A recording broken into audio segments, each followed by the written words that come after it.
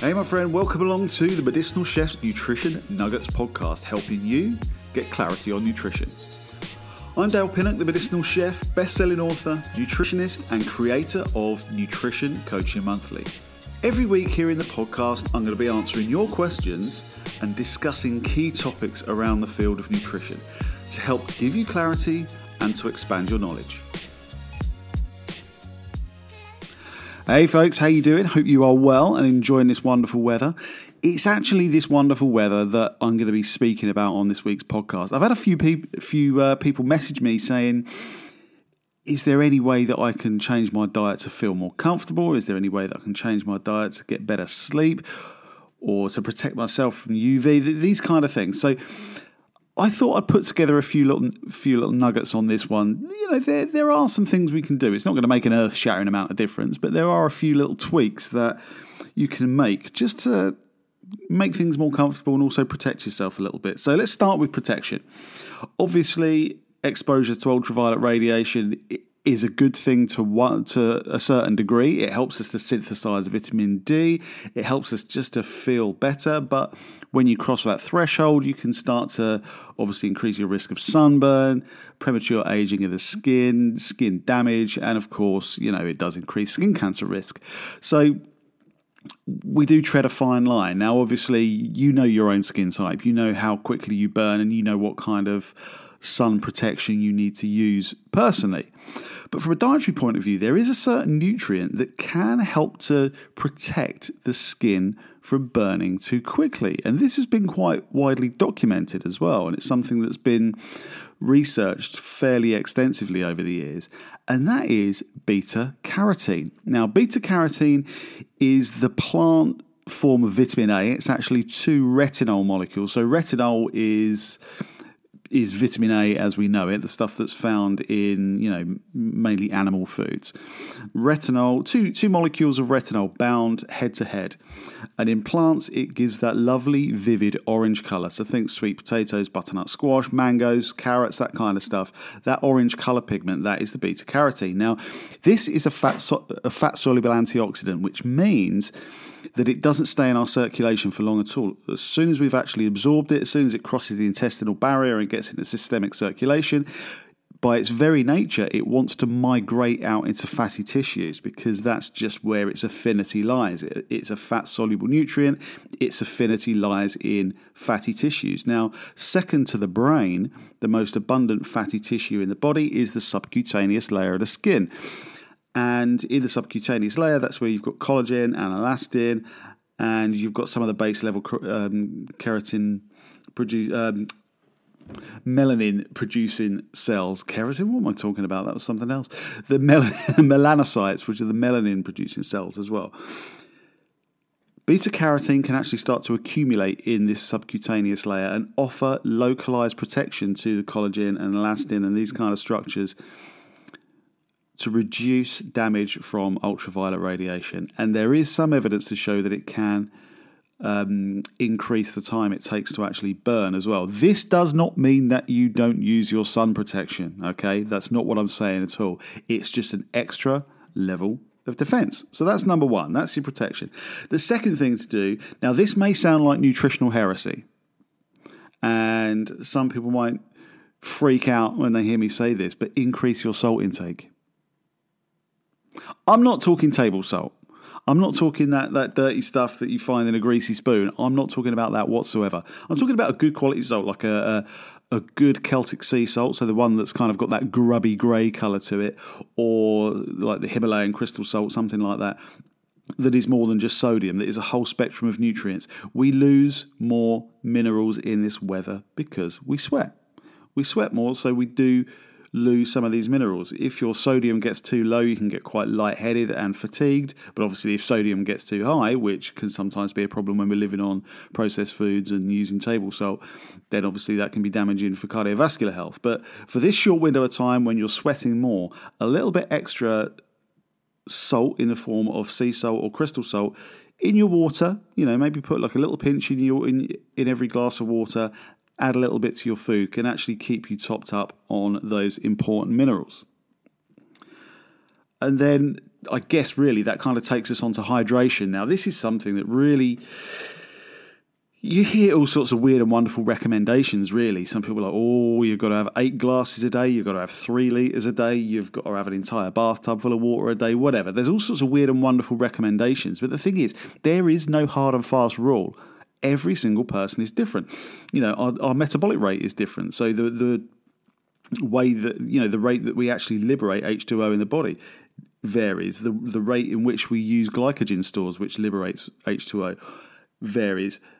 The rate in which our kidneys process things varies. So we need our own unique amount. And your body gives you the perfect barometer to tell you what this amount is. All you have to do is drink water until your urine runs clear. As soon as it runs clear, stop drinking, because if you go too far, you can actually leach water-soluble nutrients like the B vitamins and vitamin C from the body. So don't go mental, but as soon as it runs clear, stop drinking. Once it starts to get some colour back to it, top yourself up until it runs clear again.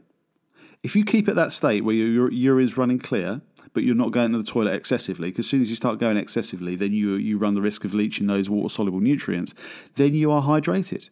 And as long as you stay at that point, you will be staying hydrated. Now, this is an interesting one. If you don't want to feel too hot and bothered, eat simpler, lighter meals. Now, what I mean there is, don't just live on salad, but try and make your meals a little simpler. Now, I'm a big advocate of people making sure that they've got good quality carbohydrates, proteins, and fats at every meal, so that you've not only ticked all the macro boxes, but you get a meal that's a real slow burner and keeps you feeling fuller for longer and balances blood sugar, yada yada yada. But I'm going to flip that on its head a little bit. Try and keep it so you've just got one of the macro groups per meal. So it could be just carbohydrates and vegetables, just protein and vegetables, one or the other. That basically creates a meal that's much easier to digest. It's digested easier, and you don't get the same level of thermic effect. One of the things when you've got these very, very complex, dense meals that we get when we're eating a whole foods diet, this is a good thing in most circumstances, we get what's called the thermic effect, where the actual process of digesting and dealing with that meal raises body temperature. This is a good way to burn extra calories. It's a good way to just stoke your metabolic fire. This is why I normally recommend that way of eating. But obviously in very, very hot weather, it's going to raise your body temperature a little bit, and it will contribute to you feeling hot and bothered. If you simplify your meals a little bit, you're not going to get that same thermic effect, that same raised body temperature. Now, the final thing I want to talk about, and this is a thing that absolutely plagues me in this weather, it drives me to distraction, is sleep. I'm such a ridiculously fussy sleeper anyway. If I hear an ant crawling around 3 miles away, then I'll be awake for an hour. But when the hot weather kicks in, it's murder. But I have a magic pairing, and I had this last night. It was wonderful. Happy days. That is the combination of magnesium and tryptophan, or 5-hydroxytryptophan, 5-HTP. Now, magnesium, as you've heard me speak about this before. It is 6:24 a.m. and I've only had one coffee, so my speech is still coming together. Magnesium helps your body to produce more of the neurotransmitter GABA. GABA is the primary inhibitory neurotransmitter. It calms everything down and really helps to sedate you a little. And then 5-hydroxytryptophan is one chemical step away from serotonin. Serotonin then can convert, as it gets darker and when we're in that sleep environment, serotonin converts over into melatonin and actually sets the clock, gets you to sleep and keeps you asleep. You combine those two and that will knock you bandy. One little disclaimer here, one little word of warning. If you are taking antidepressant drugs, do not take 5-HTP without talking to your practitioner, without talking to your doctor or your mental health practitioner, because there can be the potential for some really quite quirky interactions. Okay, so make sure if you're on any kind of antidepressant, particularly SSRIs, have a chat to your practitioner before taking 5-HTP. So there we go, a few little tweaks that you can use to just help to give yourself an extra level of protection and to make yourself feel a little bit more comfortable during this hot weather. Now, I have a huge announcement to make. I've had this up my sleeve for a little while. I've had so many people asking me when I'm going to do this again. I did launch something a few years ago, which ended up changing hands, and I had to walk away from it and all that kind of stuff. But, we won't talk about any of that. I have just launched an accredited online nutrition course. Okay? This is a diploma in culinary medicine. This is basically doing what I do. This is using food as medicine. It's focusing upon the science of nutritional medicine, so the role of nutrition in both the management of disease and potential cause of disease, but then looking at the practical side, so how you take this science and this information and use it to make change in people's lives, to actually help to work with clients, to create change, to work towards better health, and how to devise meal plans and recipes and programs based upon that. Now, this course, 100% online, it's a mixture of written material, video PowerPoint lectures. We've got video interviews with leading researchers and doctors and practitioners in the field. You have online exams, you have written assignments, which are a combination of case study evaluations and recipe development, meal plans, that kind of stuff.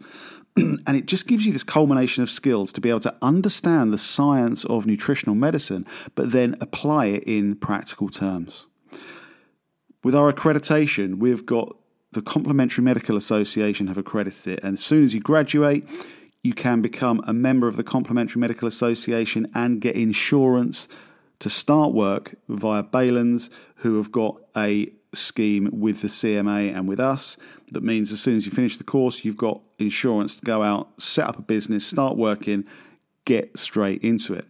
We're also accredited by the FNTP, which is the Federation of Nutritional Therapy Practitioners. They've awarded the course short course status because it's not a practitioner course. It's something that's different, something that's unique. And they've also awarded it 5 CPD points. And then most excitingly, we're currently working with BANT, the British Association of Nutritional Therapy and Lifestyle Medicine. And we're working with them to accredit the course on several levels. Firstly, as a standalone short course. Secondly, as its own kind of coaching type course, because that's a new category that BANT are starting to actually develop. And then most excitingly, as a course that people can use as a stepping stone towards a nutritional therapy degree. So it can actually be a segue into higher level training, which is very, very exciting. We're just going through some of the final rounds of that accreditation, and that will be applied very, very soon. Now, things do start to get really very exciting here because there is now the need for a new type of professional. I'm not sure if you guys are aware of the big shake-up that's happening in the NHS, for example. The NHS are now putting huge amounts of investment and focus upon lifestyle medicine and social prescribing. Social prescribing basically is looking at the ways in which patients can be involved in their own healthcare, their self-care, more importantly. Social prescribing will work in quite an interesting way. In every single, you probably would have noticed that a lot of your GP practices in your town will have actually morphed together as one single thing. You've still got the different sites, the different surgery sites, but they've morphed together as what's called a primary care network. Each primary care network will get between 1 and 4 link workers. And what a link worker does is work as an interface between the general practitioners, the patients, and what is available in the local community. And in some of the areas that have been early adopters of social prescribing, the link workers have had patients go to art classes, go to drama classes for those that need stress management. And then for people with things like type 2 diabetes, cardiovascular disease, that are overweight and need to get their weight back in check, those kinds of things, they've sent them to cooking classes. They've sent them to healthy eating workshops. They've sent them to workshops where they're taken around the supermarket and shown what a healthy choice is, what a bad choice is, those kind of things. And this is where the new opportunity lies, people. There is a whole new spectrum of opportunity and a whole new need for a different kind of practitioner. And this is why I launched the course now, because these are the kind of people that we need to train and we need to get out there. There's so much support for this, and the opportunities really are endless. So if you want to find out more about the course, you can even sign up and do like a free taster course as well. Head over to, are you ready for this? Have you got a pen? Make sure you write it down. It is culinarymedicinecollege.com. All one word, culinarymedicinecollege.com. Head over to there and you can see all of the information about this diploma, the diploma in culinary medicine. The beauty of this course is that it's 100% flexible. There's no time. There's no time pressures whatsoever. You could sign up today and you could start in 2023 if you want to. You could do 10 hours study a week. You could do 10 minutes study a week. There is no time pressure whatsoever. It is designed for busy people. It is designed for, the situation that most of us are in. We're trying to juggle multiple things. So you can start, you can work through it in your own pace. It's challenging, it's practical, it's applied, 100% online. We have got an amazing community of students already. We've got a few hundred in there from all over the world. And it's really, really a wonderful thing. So if this is something that appeals to you, get over to culinarymedicinecollege.com. Take a look, sign up for the free taster course as well, so you can get an insight into how the course is structured, what the learning environment looks like, the way in which you're assessed, that kind of stuff. Get a feel for it. Really hope to see you inside. This is a brand new cutting edge thing that I'm very, very proud of, and I hope to see you guys inside. But until next time, my friends, see you later and enjoy the sun.